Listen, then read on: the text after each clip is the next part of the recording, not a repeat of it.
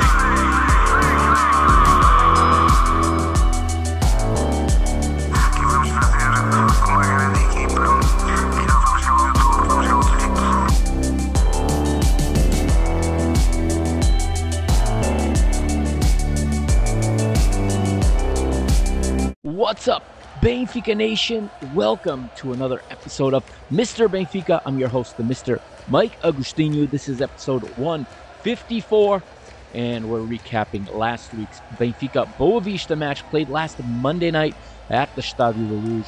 We're going to talk about attendance today, too. We're going to talk about attendance in the Liga Portugal, and I'm probably going to rant some more about my opposition to the centralization of TV rights, the centralization of ticket gate, of gate receipts, all of that, because I've done some research and again, listening as I have for a long time to João Gonçalves of BTV on his personal podcast, unaffiliated with the club, Fever Pitch, and he continues to detail the attendance numbers in the league, and I decided to look at it for myself because he tells you exactly where you can find it. And it's on the Liga Portugal's homepage, but it's not easy to find, I found. You have to search around, and you have to put in some keywords in the Google search, and it's buried in there, and you find some attendance numbers. I'll talk about that today as well. And we'll hear from Roger Schmidt, as we normally do in most episodes on the podcast. And just go over this match really quickly and look forward to Saturday's match against Vizela. By the time you hear this podcast, that match probably have already kicked off, or very soon thereafter, or in all likelihood, if you're listening to this on Monday, that tends to be the day of the week where I get the highest downloads, the highest listens, highest plays is on Monday. So if you're listening to this on Monday, it's already passed, but that's all right. There'll be another episode covering the Vizela match out very soon. So as we get this show going again and we get everything rolling, more content coming. Okay, they're going to come out more frequently. I'm going to try to do one after each match because I think the show rolls the best that way, and it keeps them shorter that way. And the matches and the information stays fresher in my mind that way as well. Also coming soon, before next weekend, before March 3rd, when they play again in the Liga BPE, will be a women's football update. And again, like I said at the end of Liga 3 in English, if you haven't listened to that yet, go ahead, go back a day there on the podcast feed and check it out. Things are really shaping up in the Liga 3, and it's a fun league to follow. But why I mentioned that is because, as I said at the end of that episode, Shout out once again to the nine, especially to the nine ladies from Sport Lisboa Benfica who represented the Portuguese national team this past week. Historic qualification to the first time to the FIFA Women's World Cup coming in 2023, coming this July. Portugal will for the first time be there. They are in the World Cup. This is a monumental success. And again, shout out to Jessica Silva, to Carol Costa, to Ana Saisa, to Kika Nazare, to Andrea Norton, to Ruth Costa, who should be the starting goalkeeper and isn't, and the goal surrendered by Patricio Moraes just further proves my point that this manager has something against Ruth Costa. But shout out to her, she's there. Lucia Alves, the entire Catarina Amado, the entire squad from Benfica there in the national team, and the ones on the periphery that are also in the pool. Names like Andrea Faria and such. Shout out to them. Also, Chloe Lacasse gets a shout out this episode for scoring for Canada in the She Believes Cup. Canada beating Brazil earlier this week in a match that pit Chloe against her Benfica teammates, Nicole Raisla and Ana Vitoria. So shout out to them. I'll talk about that more when I get to that episode. But just wanted to lay that out there to start this episode for everybody with the good news. All right. Benfica rolling on here, picking up 3 more points. These were not easy points by any means. It was a tough one. Boavista came in and I think they gotta leave pretty proud with their performance in this match. Once again, um, it's funny, our rivals think that the referee helped us. I mean, the same exact play, almost the same exact play that saw Alexander Ba sent off in the cup, not very different, happens in the penalty box. And the fact that the referee, through the VAR, you know, watches it, sees that, correctly reverses his call and awards the penalty. Uh, it has got our rivals, panties up in a bunch now, saying that it's calling you and all that nonsense starting again when everyone saw with their own eyes that the video apporto was in full effect at the Dragon last week. A penalty should have been called against Pep. It's embarrassing. The fact that they even have the gall to even talk about referees when they have been carried year after year for 40 years. It's just, I wish our club would just come out firing and put them in their place. But unfortunately, we only talk about refs when we lose, and that's one thing that kind of I would change if I were an advisor to Rui Costa. I would and analyze the referees every single match, good or bad, win or lose. Give my opinions, and know that we are being consistent. And there's a lot of referee situations. I hate talking about this. It's like you can't follow Portuguese football without getting sucked into this. It's. I mean, and they've made fools of themselves in Europe once again. Whether it's Soares Dias or it's João Pinheiro doing the Juve match 10 days ago now, or about a week ago now, missing a clear penalty, and just absolutely making a mockery of Portuguese referees. Anyone who's ever refereed from Portugal is being associated with these clowns, and it's a never-ending nightmare. But I'm gonna try to end it there as far as the referee is concerned. This match again taking place at the Stadio de Luz, of course. Another healthy crowd, 56,413. Not as much as it should be. It should be 60 and above every match, in my opinion.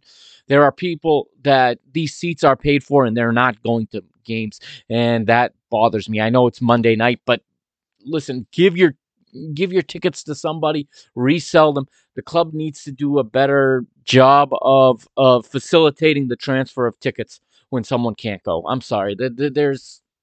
We have the healthiest attendance in the league, but that's not saying much. Just to give you an idea, before I get into the lineups and before I get into all of all of the ins and outs of this match. Let's talk attendance for a minute, since I just read off our attendance of 56,413. Just slightly below our, I have it here. I think it's just slightly below our average, or just slightly above.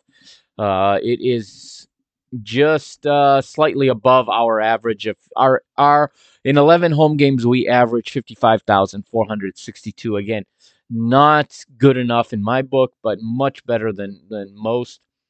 We have a average occupation percentage of 86.55. For the size of our fan base, that's not good enough of a percentage in my book. I think we should be 90% or better.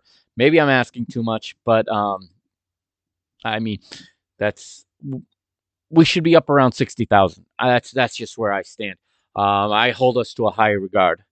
That's where we stand right now. So here are the attendances for the other matches this week in Liga Portugal in the first division. Liga Portugal B win. All right, we said the 56,413 for our match. Porto Rio Ave at the Ladrão, 40,629, 3,000 below their average. Okay, for Porto, and then it goes off a cliff. The next highest, I only put this in numerical order for the top three attendances. The next highest was Braga hosting Aroca, and another whopping 13,407 went to see Braga at the Pedreira at the Quarry. And again, I mean, these attendance numbers now, if you thought that was going off a cliff, this gets really, really embarrassing after this. Okay, so after the 13,000 plus in Braga, the next highest attendance last week, round 21 of the Liga Portugal B win, is in Trás-os-Montes. It is Chaves. They are hosting Sporting. That is probably why there was this much, but they had 4,981. Once again, 4,981 people.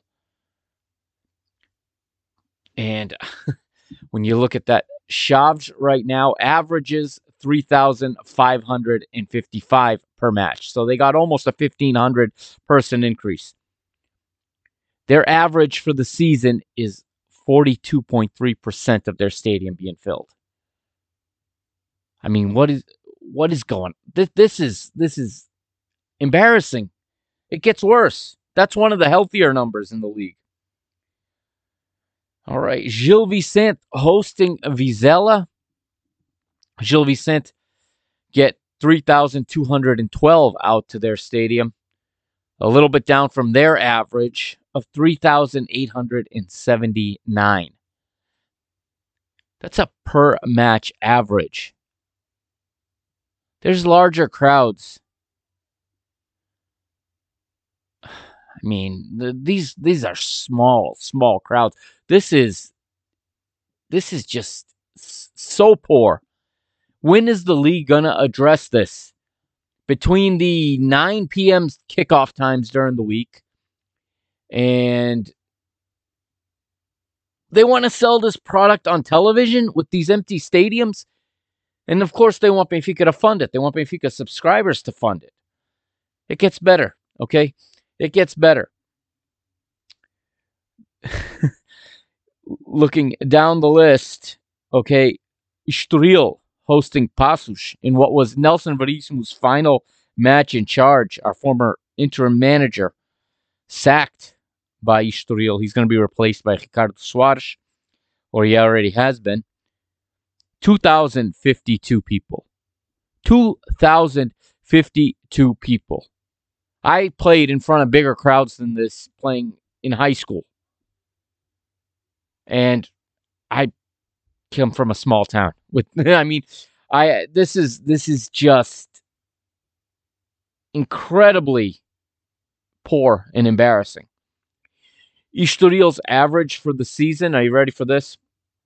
Actually, it's a little bit higher than that. Their average is 25.83, but again, that average is skewed because both Benfica and Porto have already visited Estoril this season.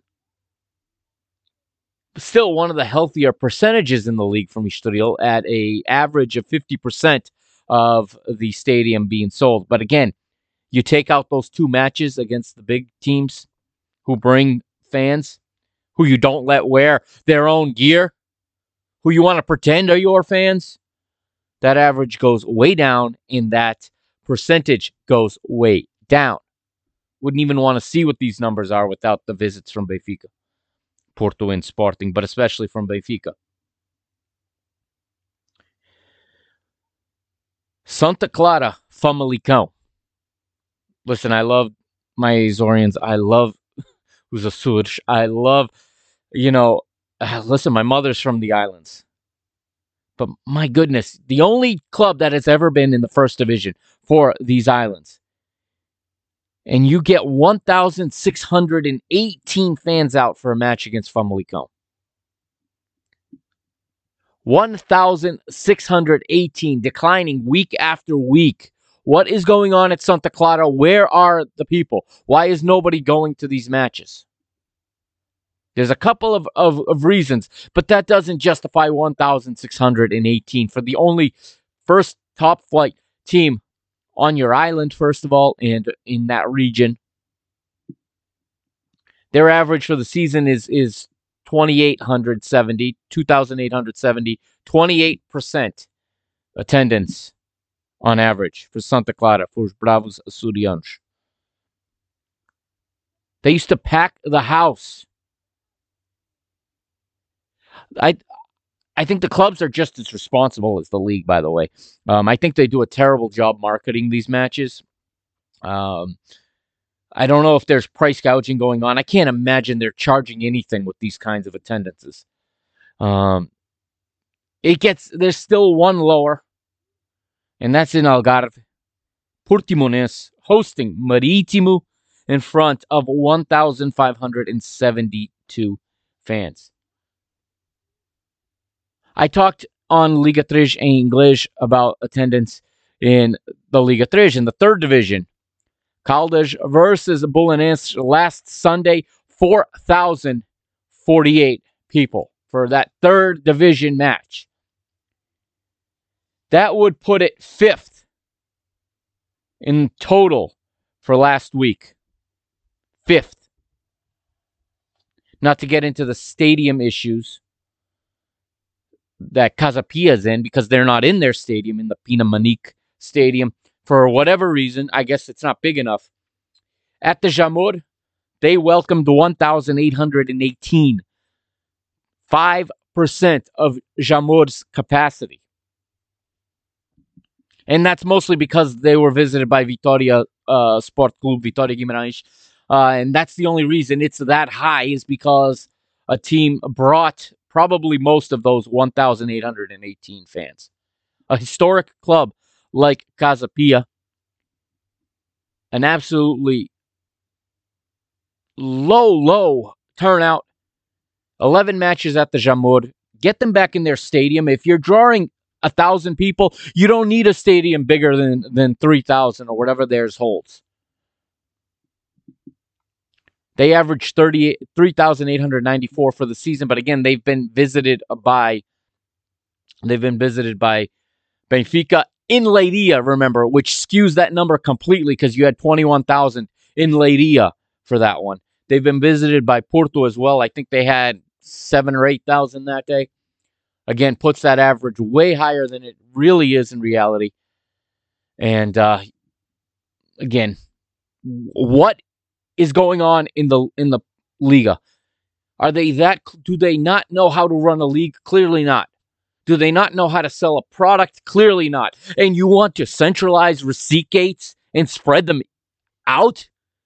Absolutely not. The club needs to stand firm here. They need to put up a fight. This is robbery to be giving these clubs money from our gates and money from our TV viewership. Because guess what?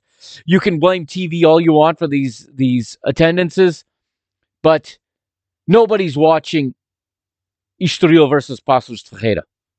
unless you are from those, if you're a fan of those two teams. You know why? Because they play at odd times or they play at the same time as an English Premier League match or a Spanish La Liga match, a Serie A match, whatever. There's too many options. The league needs to figure out a much better way to schedule. But again, we talk about this, and I'm going way off topic here. I haven't even gotten to this match. I'm going way off topic, but this league is an absolute disaster. It's an absolute disaster. It's a marketing nightmare. And let's go back to what we keep talking about. When they don't even schedule these matches, you don't even know what time or date matches 2 or 3 rounds in the future are going to be played. I've got tickets to Major League Soccer matches taking place in August already. August 20th, I'll be in Ohio for Cincinnati versus Columbus. August 20th, 7:30 p.m. in Columbus. I know what time the game kicks off. I know what day. I can book a room. I can be there. July 8th, Charlotte FC hosting Cincinnati FC. I'll be there in North Carolina. 14 hours away, 14-hour drive. But I know they are kicking off at 7:30 p.m. on Saturday, July 8th. The entire season is scheduled. And I'm not expecting that from the Liga Portugal. But honestly, can you schedule these things a few months in advance? At least a few weeks? At least have tentative dates? Either or. I know they like to move matches around due to European competition. Fine, have one date and a backup date. This is another reason people don't go to matches. You got to get in line to buy a ticket 3 days before the match. And I'm not talking about Benfica now, but I'm sure Estoril is not selling tickets on their website. I'm sure that, I don't know, maybe there is a ticketing app that you can go on in Portugal and buy tickets. I don't know. They're probably still printing out paper tickets in the Liga Portugal. When you go to a match in Major League Soccer, okay, for all you want to talk about that league, and you can call the style of play or the level of play whatever you want, but you don't even get a paper ticket. You download the ticket on your phone, you put the barcode up, you don't hand it to anybody, you put it under the scanner, and it lets you in the turnstile. You're in the stadium. You go on a ticket agency. Yeah, I know we overpay for tickets here because we pay a ton of extra fees. But you go on, it tells you what time the game is. It tells you the day. You click purchase and you buy it and you have it. It's in your Google Wallet. I'm not asking for that from Portugal, but a little consistency. These attendance numbers are downright embarrassing. And I know the television numbers aren't much better. Again, people are not going to Sport TV to watch Gil Vicente versus Vizela. Sorry, unless those are your local clubs. Or unless it has a direct impact on your team's place in the table, for example. I'm going to continue to monitor just for fun. I'm going to keep watching these attendance numbers for the rest of the season. Maybe not for the rest of the season, but every couple of weeks. And yeah, this is, and you know what? The league is in real danger because when you look at the average attendance for the season in order, you know what 2 teams are in the top 8? 8th best attendance this season, okay? 8th best, that you're looking at Passos de Ferreira, their last home match 2 weeks ago, 8,060 fans. You look at Marítimo averaging 7,792 fans, selling 73.75% of their stadium. These are the 2 clubs in the relegation places right now. These are the 2 clubs the league is in danger of losing. What's that going to do to the attendance next season? Well, you have clubs like Portimonense in this league who are little more than a B team for a certain club up north, and they average 1,774 fans. per match, 36% of their little stadium. Their total tickets for this season, their total attendance for this season, 19,517. 11 matches, they sell as many tickets as Benfica would sell for a Taça da Liga match. And actually, Benfica would sell twice that. Did sell twice that for their one home Taça da Liga match this season. Okay, that's it on the attendance rant. I'm going to take a quick break to cool down here, and we'll get right into the match right after this. This is Mr. Benfica. I'm the Mr. Mike Agostinho. Follow me on Twitter at Mike Agostinho. That's at MikeAgostinho. And follow the show on Twitter as well at Benfica Mister. Follow me also on Instagram at Mr. Benfica. We'll be right back.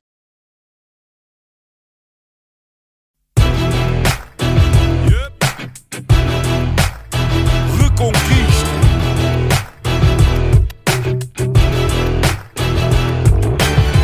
Passo a passo, o caminho é duro. Temos muita história, mas ainda mais futuro. Conto com dificuldade em cada jornada sofrida. A glória da vitória tem que ser bem nutrida. Na reconquista do que é nosso por direito, que eu não fico por fazer o que podia ter sido feito. Se queres a nossa força, sabes que estamos contigo. Em casa ou fora, nós somos o eterno abrigo. Sabes que estamos contigo. Nós somos o eterno abrigo. Ouve a nossa voz, o querer de todos nós. A fé que não se explica. Carrega Benfica, carrega Benfica. Ouve a nossa voz, o querer de todos nós. A fé que não se explica. Carrega Benfica, carrega Benfica. Ouve a nossa voz, o querer de todos nós. A fé que não se explica. Carrega Benfica, carrega Benfica.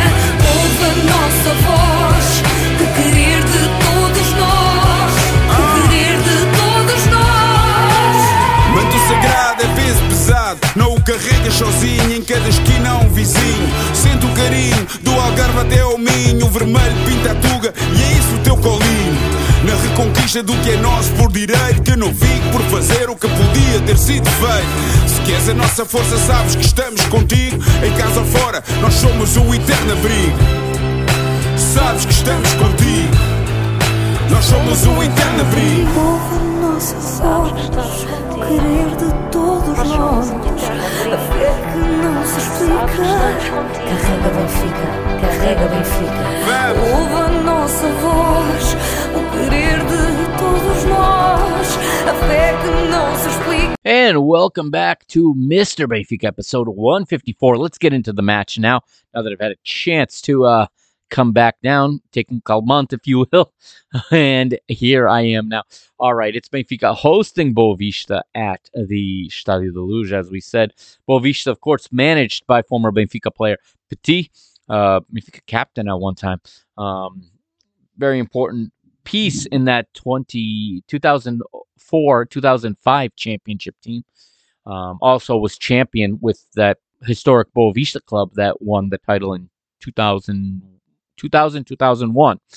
So Petit definitely has his name in the history of Portuguese football, especially on the club side. He's also an international. Here is his team that he puts out in the 4-2-3-1.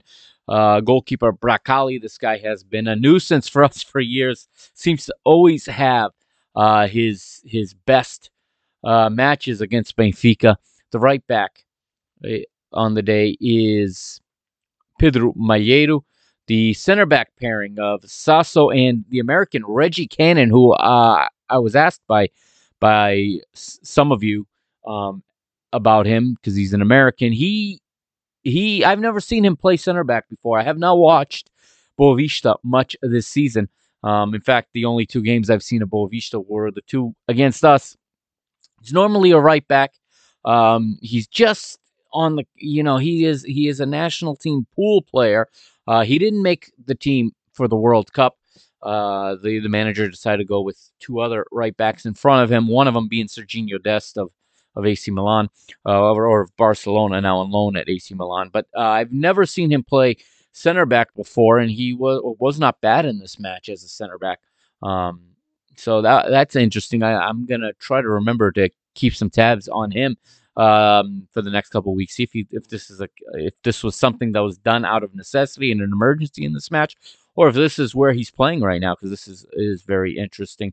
And the left back is Onyemaechi. uh, Full name is Saporuchuwu Oyinachi, the Nigerian left back. I apologize right away for butchering that name. I'm sure I butchered it. The double pivot in midfield, Ibrahima and Makuta, are the double pivot in midfield behind three attacking midfielders.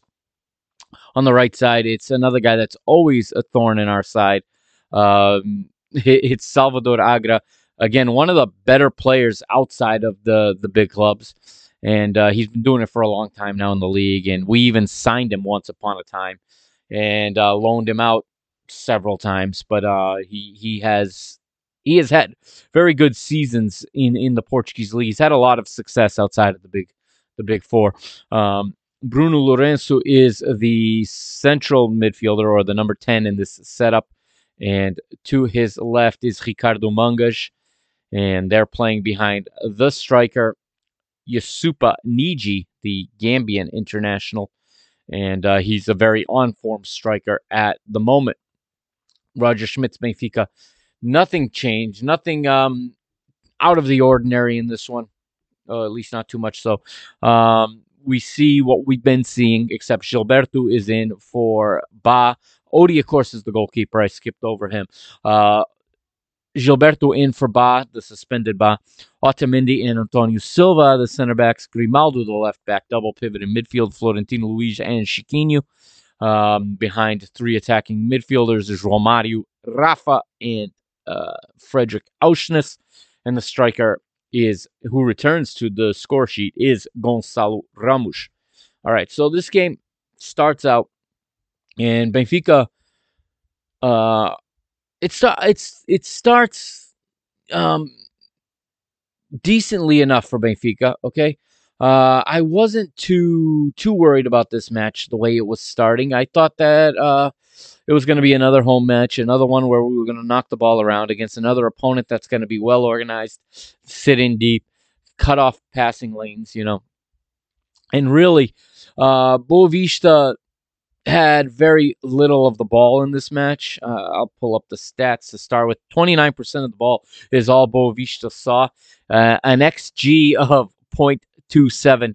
Really, their goal came from nowhere, but only 5 total shots to Benfica's 18 shots in their 3.67 xG, which is expected goals if anyone's unfamiliar with that term. Benfica with the pass success rate of 86%.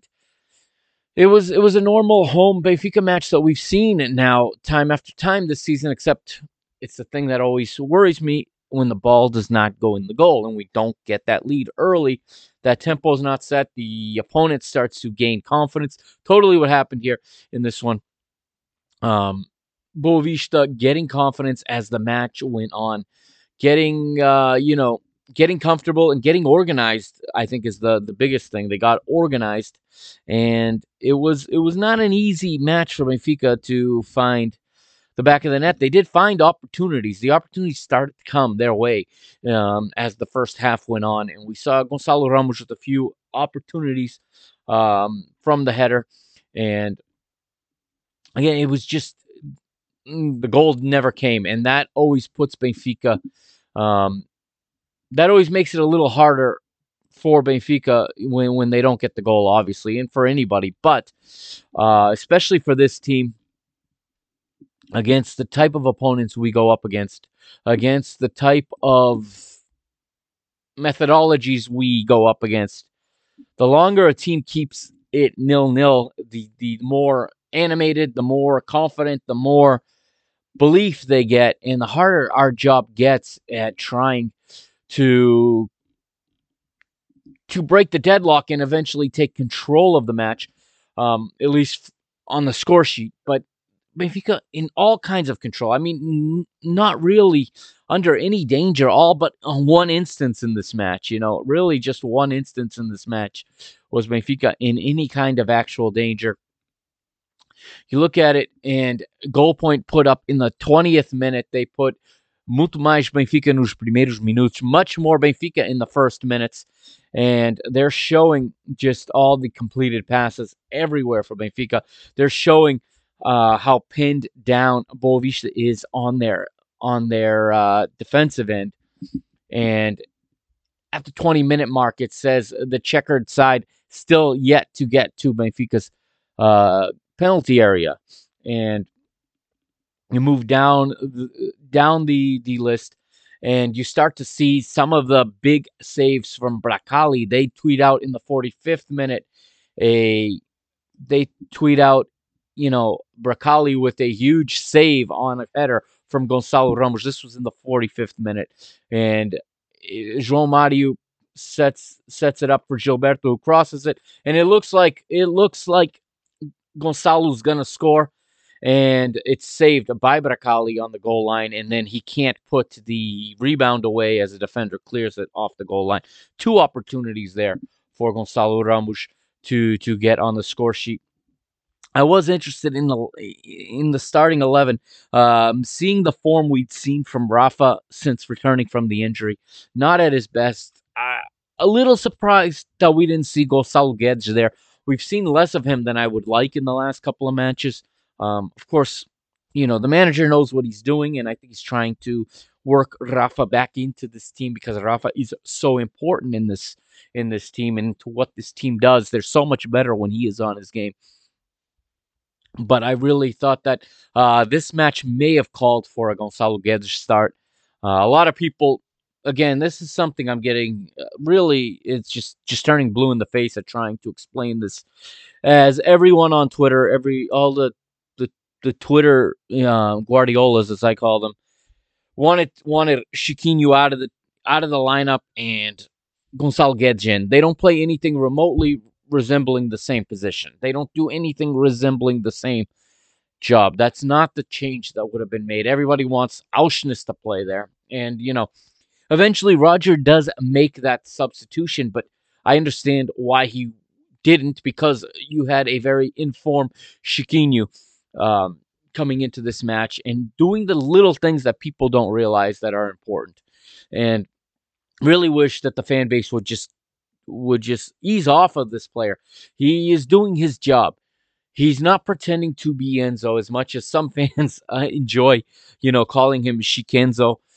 He's not trying to be that. He's not pretending to be that. He's being Chiquinho, but he is doing his job, playing in a position that he is comfortable in a job that he knows what to do. He follows the manager's commands. That's why he's the one that's playing. Um, he is a more sturdy, more balancing midfielder than Auschwitz would be in that position. That's why Rogers got Auschwitz playing wide right now, because Auschwitz is more of a box-to-box type of player and much more of a going forward kind of player. And he does not want to have a player like that be in a more positional or a more fixed positional spot on the pitch, where Chiquinho, he holds that position down. There's no reason to hold Auschwitz back by playing him centrally in a double pivot. It's not his best position to play wide. He is a better inside midfielder, but the he's playing chess with trying to put all the pieces on the board. And again, Florentino's in there too. You can debate whether a double pivot's even appropriate in a match like this, but he wasn't sure what type of setup Petit was going to put out there for Boavista. And looking at the goal point ratings for the first half, they posted it at halftime, and Florentino is the highest rated player at that moment, 6.2. The other three top players are Boavista players. So Boavista playing above themselves in the first half. And even then, very lucky not to be behind Benfica at halftime, okay? Roger does make the switch, like I said. And in the second half, it comes at halftime. Yeah, at halftime, we see Neres come on for Florentino, I believe was the change. Yes, Neres replaces Florentino at at halftime. And this is why, as I correct what I said a minute ago, it's not Chiquinho that comes off, it's Florentino. And there's an easy explanation for that, and that is this match has no use for a true holding mid, a number 6. As well as Florentino was playing, the manager recognizes that he needs different characteristics on the pitch in this match. The difficulty in breaking down the Boavista team, he knows it's going to get more difficult as the half goes on. The longer that Benfica go without a goal, the more difficult it's going to get. But man, the first half MVP was Florentino. He had like I said, a 6.2 goal rating, but he had a 92% pass efficiency, and he had the most actions with the ball. Okay, he had 63 actions with the ball. Okay, he won 3 aerial duels and he won 4 steals. Okay, that is a pretty good performance from a. It's a very good performance from a holding midfielder in the first half, where we had the most of the football. We had the ball, and he still managed to get all of these to hit all of these points, all of these stats that he picks up here in the first half. He is substituted. Neres comes on. Understandable. Changes the whole look of Benfica. Moves Auschwitz center, and it's Auschwitz and Chiquinho now playing through the center. Now there's no real holding mid, and it's a more true double pivot in a sense that both guys can go in both directions. Chiquinho better at the staying home side of the double pivot, while Auschwitz much better at the going forward box to box side of the double pivot. But when one goes, the other stays, vice versa. Nedge goes out on the right, and Nedge really comes into this match, and it's probably his first good match in a while. I think he actually really made an impact in this one in the second half. I think it was coming. The goal was coming, but now Boavista had more to deal with. We'll pick up some of the events here in the second half, and again, I thought we were going to see Gedge sooner. I thought he was on a form. He was finishing. He was scoring goals for us. And suddenly his role's been reduced a little bit. But again, the manager clearly knows what he's doing at this point in the match. We get an opportunity right off the bat as Auschwitz gets a shot in the 46th minute that he misses from outside the box that he was set up by João Mario. Again, the one point about what I think Roger's trying to do, okay? And if for people who watch more European football, maybe if you're familiar with where Roger Schmidt has come from, he worked for Red Bull Salzburg, not RB Leipzig, Red Bull Salzburg, and he is very much playing Red Bull football with Benfica a lot of the time. And what I mean by that is Red Bull is a very center channel dominant style of play. The wing play is expected to be done by the wing backs. Okay, they in the Red Bull system, the wing backs do most of the flank. Okay, we saw in the last match. No, we saw it in this match. Excuse me, where he also adjusts that with bringing Neres in. But the reason he starts with Auschwitz on the right, João Mario on the left, is because his outside mids are really outside center mids. Okay, they're really outside center mids. They don't play in the right and left channel. They play in the right center and left center channel mostly, and they come in and they find the tight spaces inside while leaving the flank work to the backs.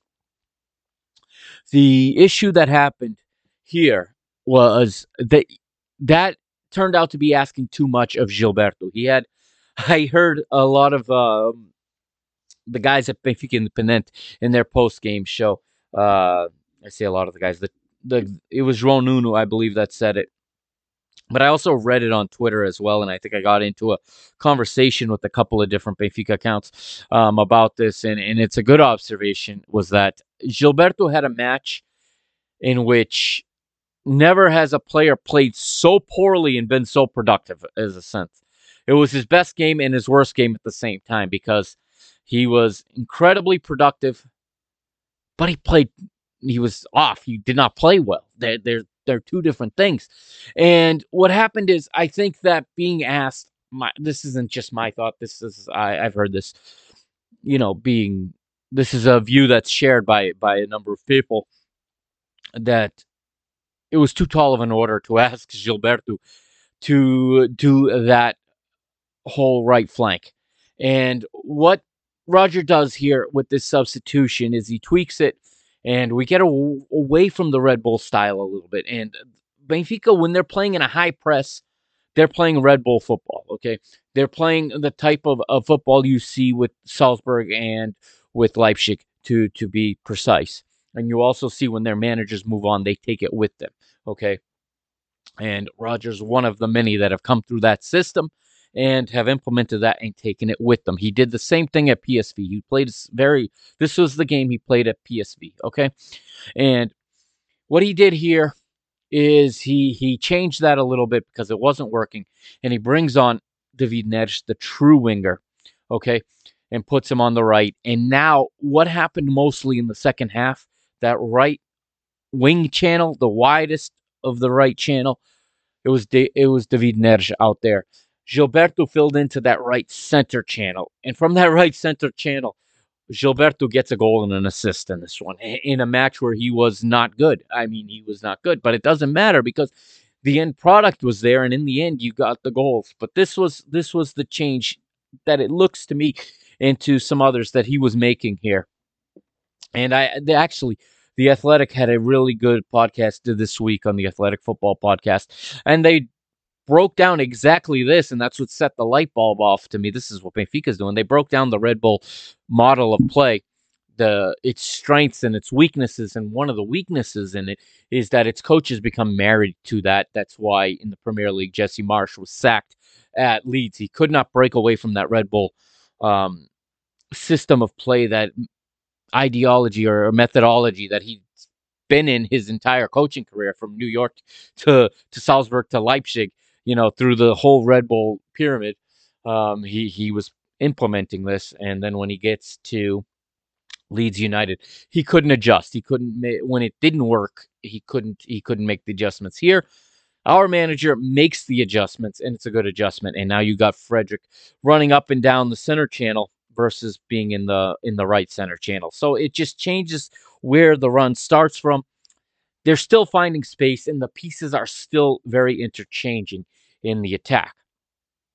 53rd minute, and Neres gets an opportunity on his lethal left foot, at times lethal left foot, from the center of the box. Again, starting wide, he comes inside. He gets that left-footed shot. He was set up by Rafa. Him and Rafa do a lot of zigzagging when they're both on the pitch. I'm still waiting to see the day when we get Rafa, Gedge, and Neres all on the pitch at the same time behind Gonçalo Ramos, and you put João Mario in the center of the field, maybe with a Auschwitz or if the match allows it, or a Florentino if the match calls for that. I'm waiting to see what that looks like. I think that's a very exciting trio. Or maybe the three players are all just too similar and I'll try to do the same thing and it doesn't work. So we get another opportunity, and it's in the 53rd minute off a corner, but Bracali wins a free kick. A foul is called on Otamendi as he wins the ball in the area. Danger averted, but again, 2 minutes later, it's another save for Bracali. This time it's Rafa's header from short range, saved after Grimaldo sends in a nice, beautiful cross. Rafa gets his head to it, but Bracali is there again. However, the ensuing rebound falls to Gilberto Carlos. Lá vai o Gilberto. Lá vai o Gilberto. He scores and opens the relief for the entire Stadio da Luz at this point. 1-0 to Benfica in the 55th minute. Gilberto with the goal. And an absolute, like they say, an absolute just... I forget the word they use in Portuguese right now. And they just complete relief. Just a sigh of relief goes out over the stadium. The supporters cheer, and it feels like all right, smooth sailing from here. We get a substitution after that goal. Petit sends on Kinji Gore and replaces Salvador Agra. And 2 minutes later, just like that, the lead that we worked so hard and persisted for so long to pick up is completely gone. The substitute, Kinji Gore, gets free down the left, and he fires in a cross, finds the striker, Yushufa Nije, and the Gambian scores what Nino Torres on Goal TV says was his fifth straight goal, something like that. Or he's the fifth straight goal he scored for fifth straight match he scored in, something along those lines. And just like that, our lead is gone. But again, we've seen this team in these kinds of situations. This is a different version of an old situation where things don't go our way. We're not in the lead anymore, and we got to find another goal. There's something about this team up to this point this season where the confidence is just there when these things happen. The only time it didn't happen and we didn't get that goal back was the 3-0 defeat at Braga. That was the night where nothing went right. But every other time we fall behind or the team pulls level, we respond. Whether we get a goal or not is a whole different story.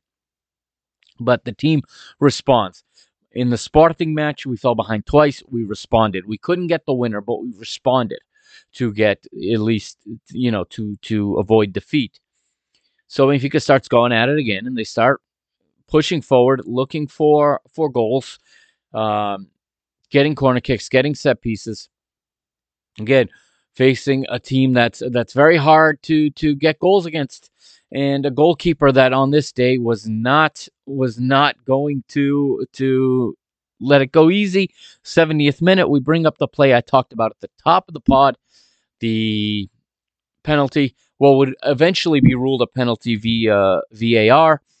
All right, Rafa's down. That's what gets the match stopped.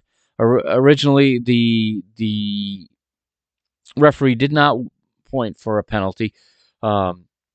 Just the play earlier, Rafa had kicked to the ground when he was in on goal, just him and Bracali, and when he went to shoot, he kicked the ground and fell.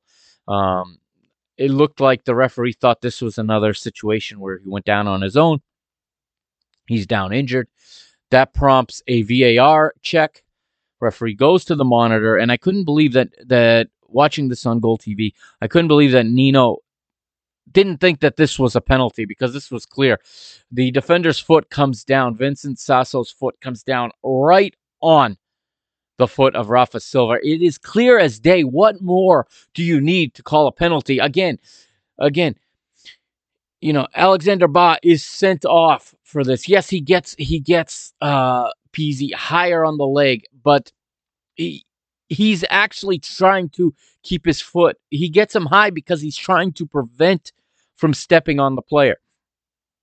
Later that match, we saw Auschwitz get stepped on in a much more dangerous, in my opinion, after watching it as many times as I have now, a much more dangerous position. Getting it stepped on the inside of his ankle is a much more dangerous stamping. Here, again, Sasso comes down on Rafa's foot. The reason Rafa can't get the shot off is because of that, and then he tries to pass it, which is why the referee probably didn't call the foul. But the reason he didn't get a shot off and instead had to poke the ball away was because he was stepped on. He lost his balance. Again, I don't know how anyone can doubt this unless you're a Portista. I don't know how you can doubt that this, or a Boavista in this case. But I think anyone honest enough that looks at it, yeah, it's in slow motion, and I know people are tired of Benfica scoring penalty goals. They're not used to it. I get it. But when you have the ball this much and the attacking third this much and you're around the penalty area this much, you're going to get penalties. And at least on this one, the VAR got the decision right. João Mario steps up. Now, I was worried about this one. I was watching this with my son, and I said to him, I hope if I were him, I'd be going straight up the middle on this one because Bracali has a knack for saving penalties. João Mario has had made 10, I believe, this season up to this point. 10 consecutive. And remember, when you get this many penalties, and Benfica's not used to that, I get it. And we're not used to seeing Benfica get this many penalties. When the same guy takes them all, each time he steps up, he's that much more likely to be figured out, to miss, to be unlucky, to have the goalie save it, have the goalie guess right. I don't know how many in a row João Mario had gone to his left, to the keeper's right, and scored. We saw in the Champions League how close he came. He at least went high on that one, but you could see that the goalies now know where he likes to shoot it. He likes to shoot it to his left, the keeper's right. He decides to go left, and now I love the psychology battle of a penalty kick, by the way. Okay, I'm watching this and thinking out loud, and of course my 7-year-old is listening to this because I'm trying to teach him everything I can about this game, and I said, now, the goalie's going to do one of two things, I said. He's going to either go where João Mario likes to go, or say he's going to gamble on that this is the time that he's going to go to the other side. He's going to go to the keeper's left. What I was most certain, 99% certain, Bracali was not going to do was stay in the middle. I was screaming for João Mario to go straight up the middle on this one. He goes to the keeper's right, to the keeper's left, to his right, the opposite of what he normally does. And Bracali either reads it or guesses correctly. It's not that well placed because it's not where he likes to put it. And that's something about taking penalties as well. You a lot of times don't place it as well when you don't go to your quote-unquote favorite spot. And he saves the penalty with 18 minutes left in the 72nd minute. Bracali saves it, and you start to think, oh, well, this is it. Porto's now going to be 3 points behind us. They're going to shorten this lead, and before you know it, especially when we already knew the way they had won their match. Still in the 72nd minute, Rafa has a shot from close range, left-footed, but it's saved again by Bracali. Moving forward, we're getting towards the end of the match here. João Mario commits a foul. He's booked, and we get a substitution in the 74th. That's it for Rafa. And I think what's happening with Rafa, and I think the medical team is clearing him for a certain amount of minutes per match. So, and I think that's why he started.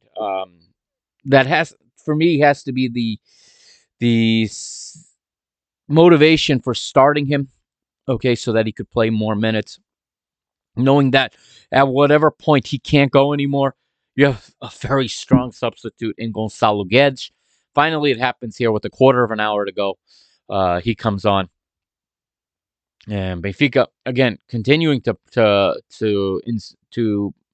pursue the winning goal, continuing to look for it. There is an opportunity for Boavista in the 77th. Pedro Malheiro, right-footed shot from outside the box. And it goes out for a corner, but then danger is averted. Substitution by Boavista in the 78th. On comes Ilya Vukovic for Bruno Lourenço, a big, stronger player coming in to replace a more creative player.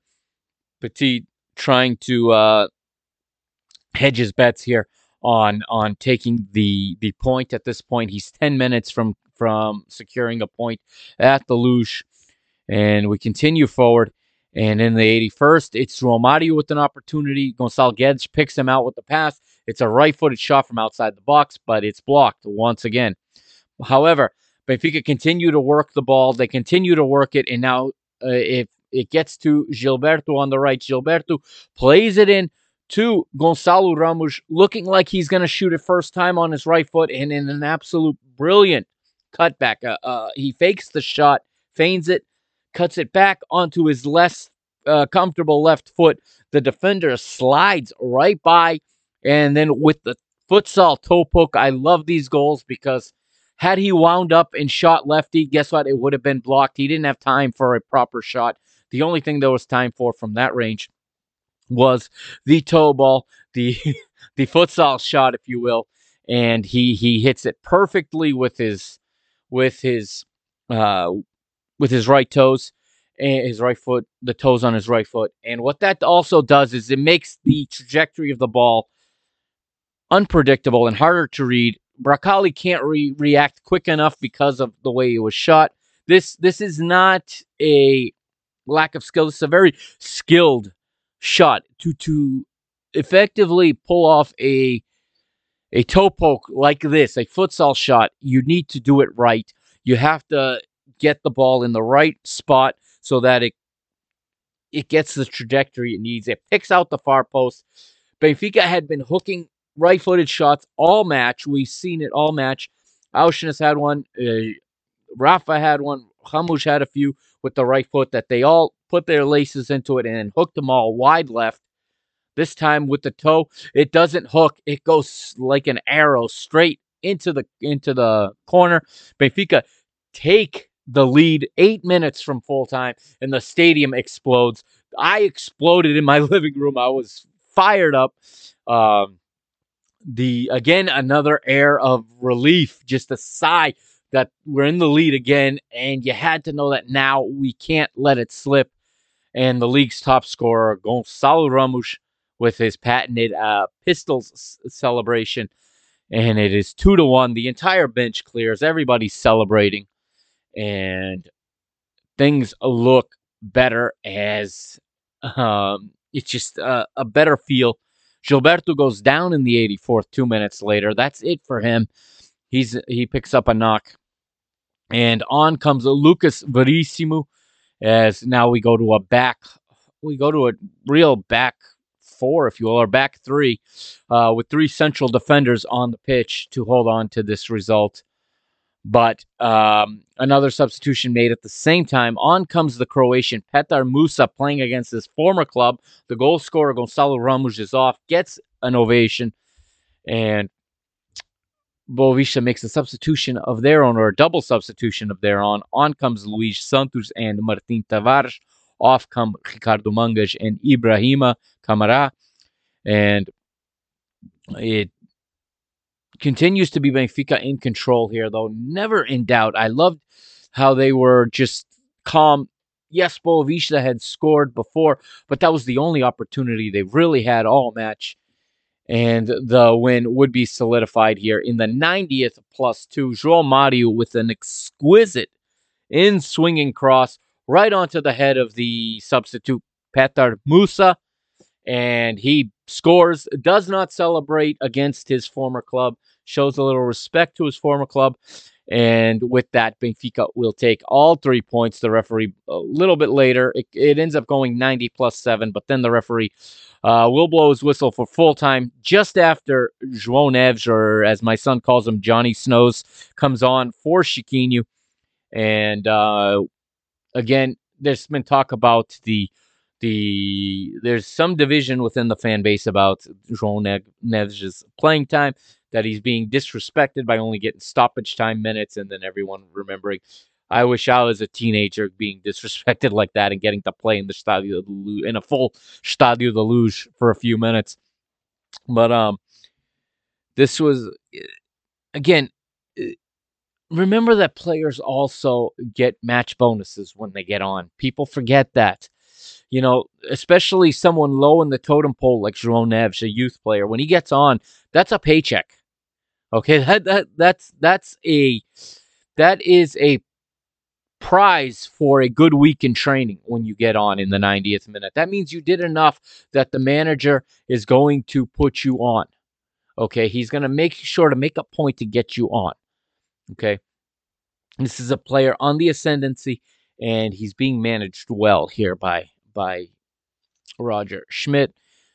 Match ends 3-1 to Benfica. Let's bring up now the goal point ratings, and I'll go through a few of the other analytics before we wrap up this episode and go through some of the other results in the league and get ready for round 22 against Vizela. So the goal point ratings, starting with Boavista, they get a team rating of 5.12. With, as we said, an XG of 0.3. I think I said it was 0.27 earlier on goal point. They rounded up to the next 10th, and it's 0.3. No surprise that their MVP is Bracali. And in goal, mini save 6.9 for him. Malheiro 5.3. Cannon 5.1. Sasso 4.8.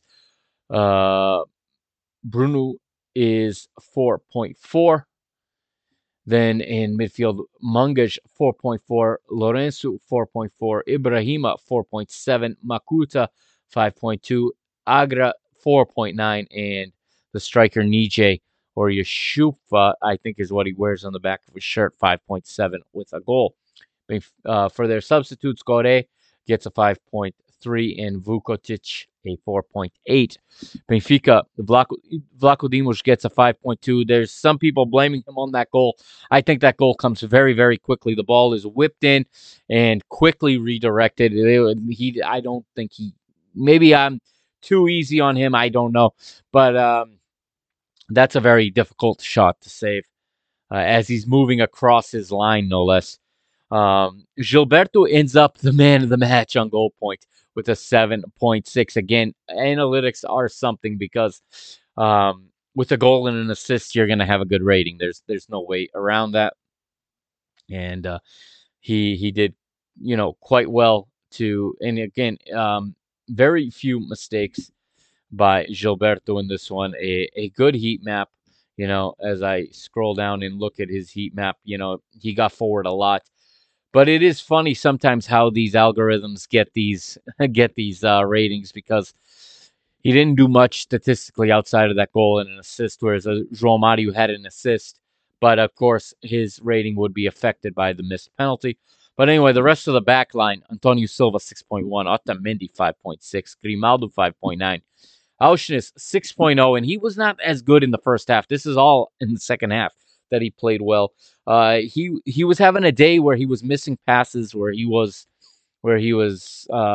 making just mental lapses, totally out of character. He recovered well in the second half and ended up having a good game. Chiquinho again, 6.3, good rating for him.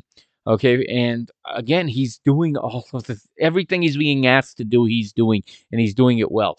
That's all you can ask. Okay, we can't go to the market and get someone else now, and he provides a balance that keeps the team, keeps the team's equilibrium right and keeps the team functioning correctly. Florentino in half a game gets a 6.2. Again, a very good performance from him in limited time.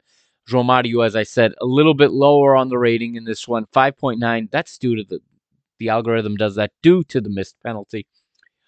Gonçalo Ramos with a goal, a 6.9 rating, and Rafa 5.7. Okay, off the bench, Neres gets a 5.2, and Guedes gets a 6.1. So impactful contributions from the substitutions. And then, of course, Verissimo Musa gets a goal off the bench, but doesn't play enough to get a rating. And João Neves, same thing, doesn't play enough to get a rating. Some of the shots, Benfica 18-5. I think I already said that. On goal, 10-2 in favor of Benfica's shots on goal. Actions in the opponent's area. This is a huge disparity. Benfica 46 actions in Boavista's penalty area, while Boavista has 4 in Benfica's area. Pass efficiency, I've said before, 86 to 71% in favor of Benfica. Vertical pass efficiency, 69% for Benfica. 14 defensive actions in the opponent's midfield. And again, the 69%. Okay, so on goal point, the possession is 69-31. On FOTMob, where I read it from earlier, it's 71-29. It's tomatoes and tomatoes. It's much of the same. I mean, you're splitting hairs at that point. Looking again at some of the other instances shown here. Passes completed, top tendencies. It's Otamendi to Chiquinho 17 times. Antonio Silva to Gilberto 16 times. And Chiquinho out onto the flank to Grimaldo 14 times. Boavista's top pass tendency was Yeshufa to Malheiro 6 times. That's the striker passing it back to the right back 6 times. Not much going on for them there. The goal point MVP is Gilberto, like we said, even though he had a poor first half, and it does acknowledge him here in the little write-up, but it says in the second half he turned his luck around. I think that is much more due to the change in the positioning in the where what he was asked to do in the second half versus in the first half. A lot of that has to do with David Neres, in my opinion, and he ends up with an MVP. Thanks to the inclusion of David Neres here, a goal and assist, three opportunities created, one pass that broke the lines. Seven. This is a great. This is not what you'd expect from a man of the match, but seven attempted crosses, only two on target. But again, that goal and assist makes all the difference. Also, some notoriety for Gonçalo Ramos with his 6.9. Again, another goal, gets back on the goal scoring streak and puts him and solidifies himself for now atop the league in scoring. Let's look at the league now. Let's look at the results. Actually, let's hear from Roger Schmidt here real quick. I won't need to give my thoughts on it, but here's his thoughts. Here's the last question of his post-game presser, and it speaks for itself, so have a listen. Boa noite, Mister. Joana Pires, a Bola TV. Considered a goal ainda opponent only chance and then fail a penalty, missing a penalty, and the way the team react, there is the truly Benfica's weapon this season. Yeah, I think, like you said, so today was not everything perfect. So the opponent used one moment to score. We missed the penalty. We missed some big chances already in the first half and then also at the beginning of the second half. And exactly these matches you have to win. So when it is not everything perfect and it is difficult, the good matches when we score at the beginning and we decide the game during the match, these matches you will win for sure. But the matches like today is a challenge, and we showed that we are also ready for these kind of matches. And that is manager Roger Schmidt there. Now, let's go to the other results in the league in round 21. At the time of recording, we've already got a round 22 result. I will read that one as well as I get there. So let's go back to Friday, February the 17th, start of round 21. Gil Vicente at home to Vizela. 1-1 the result in that one. Estoril loses 3-1 at home to Passos de Ferreira. Cesar Peixoto beats Nelson Verissimo, and that is the end of Nelson Verissimo's reign at Estoril. And I was pulling for him. I wanted to see him do well. I always want to see our people do well when they go elsewhere. I don't put too much fault. I mean, I haven't followed Estoril that closely, but the fact that he got sacked from Estoril, everybody gets sacked from these teams with no resources, with limited players, and in Portugal, they're so quick to sack. Just look at his opponent in this match, Cesar Peixoto. He's already been sacked and rehired by the same club in the same season. Only in Portugal does something like that happen.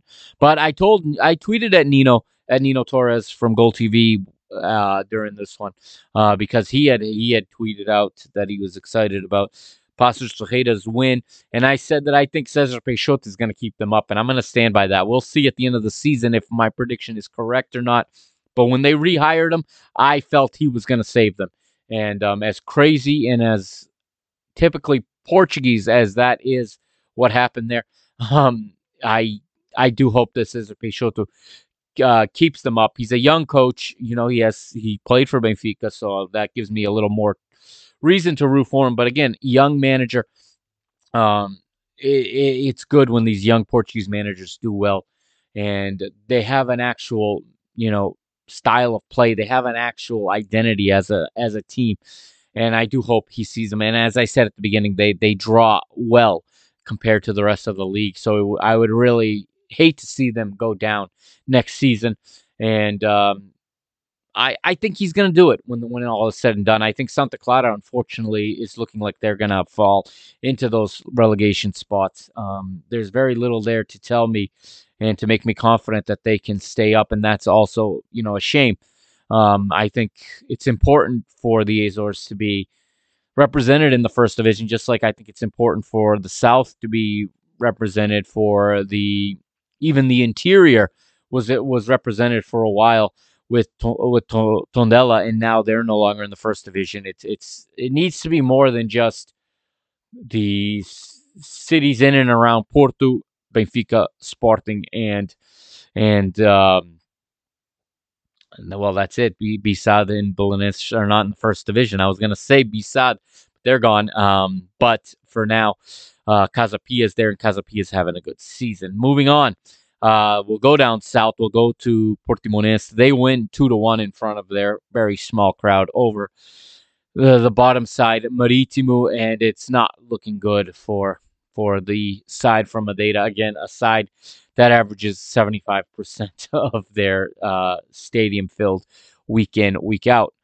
Porto win 1-0 at the Ladrão, and it was properly named because it was a stolen 2 points as a penalty. A clear penalty should have been called on Pep, and only at the Ladrão is that not a penalty. And somehow, once again, the VAR must not have been working that day. Video Porto at its best. In Ponta Delgada, in the Açores, it is Santa Clara, like I talked about, in front of their very small crowd. Lose 3-1 to Famalicão. Braga win 2-0 at the Quarry over Aroca.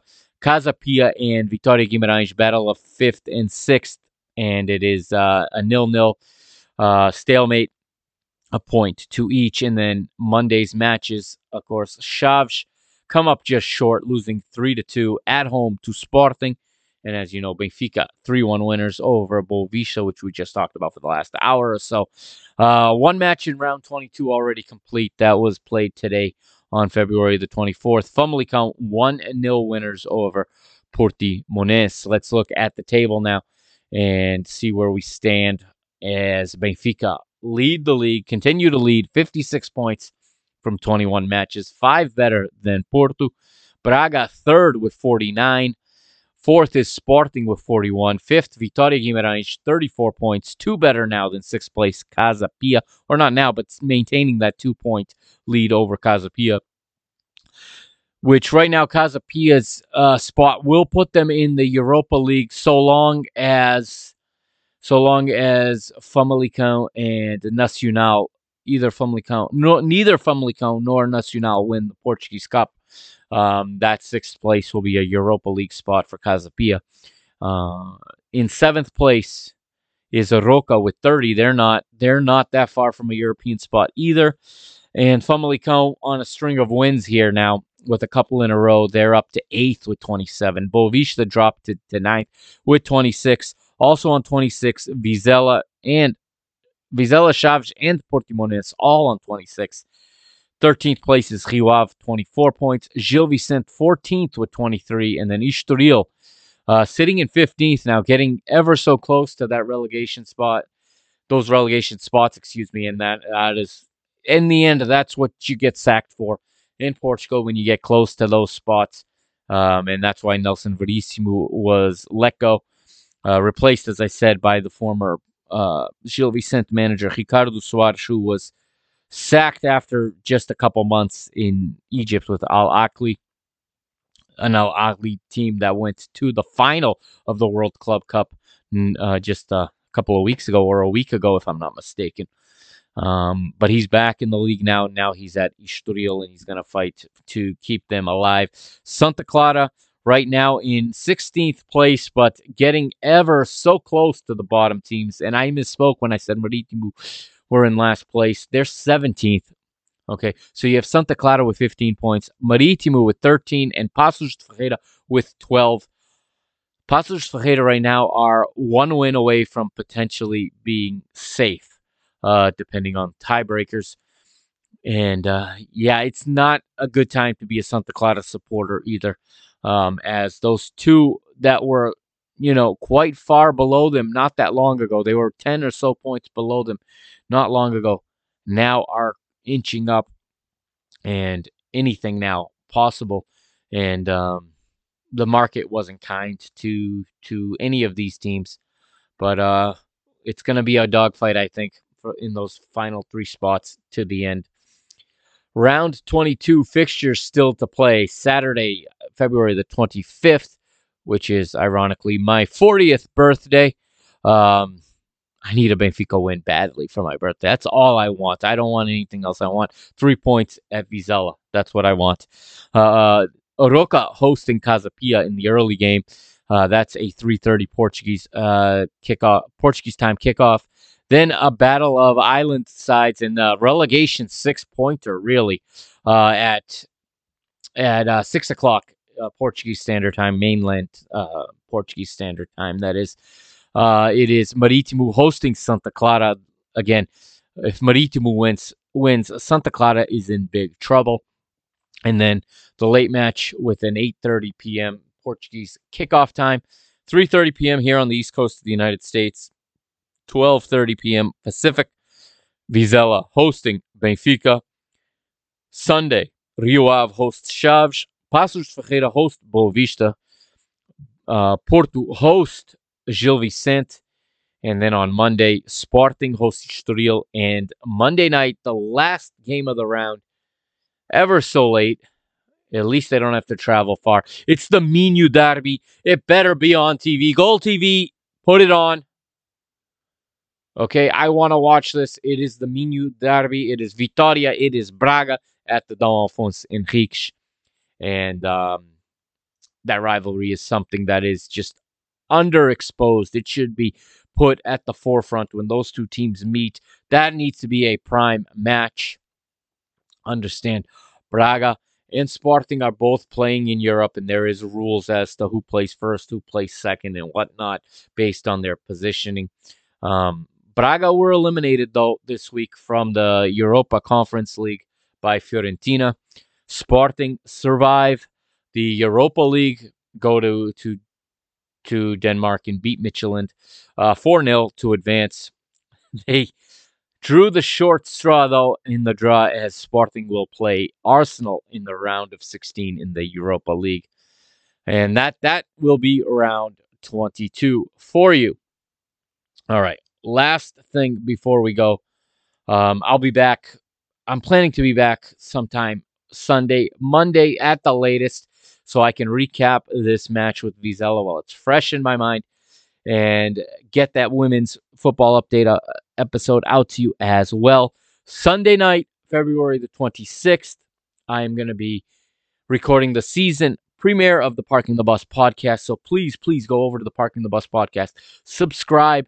It'll be in your podcast players on Monday morning. Going to be a different, I think it's going to evolve into a different type of podcast this season. And the podcast feed is going to be more active because I am creating more pre-recorded content. So that the things that are not so time sensitive will be more of a focus this season. So I got some special projects I'm going to be unveiling in the next couple of weeks and months that I'm working on now. And I can't wait to get some of that stuff out. So I would appreciate anybody to go over and subscribe to Parking the Bus wherever you get your podcasts, preferably on Spotify or Apple, but wherever you get it, it's all appreciated.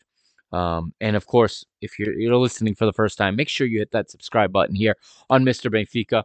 All right. And share the podcast with anybody you know that likes Benfica and that speaks English. All right. This is for everybody. That's it. That is episode 154, the Mr. Mike Agostinho. I'm signing off. Don't forget to hit me up on the social medias. Okay. Any questions, comments, concerns, something you don't like, something you do like, feel free to drop it to me. At Benfica Mister on Twitter or at Mike Agostinho. Either one works. That's at MikeAgostinho. And if you can, give the website a click. Give it a hit here and there. www.mrbenfica.com. I'll see you next time.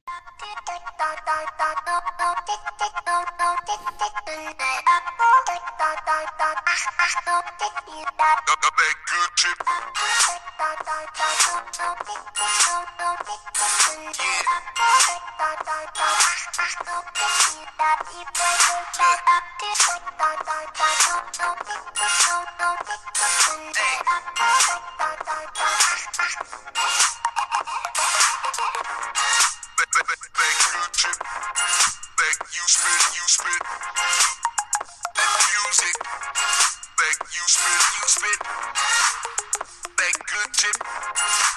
you spit. That music. I hate the music business, the way your bully's gifted. Artists switch from being honest to cool and distant, new but not truly different. We got unruly misfits, players and jocks while we playing the part of the clueless victim. Ain't a high school movie, had a brace like Tootie when the news hit 'em. Only if you will listen, cause there ain't nothing new about the facts of life, dudes. Why don't you sit calm? If the shoe fits on, why don't you kick some? Of that good shit that you spit, amusement fun. They get you sick from two spins at music 101. It gets fun in the club, I'm done unless I go numb. Make my flow dumb, go write a hit song called Fight or Run. So many idols come, so many idols go, but in the end, man, I don't know. Yeah.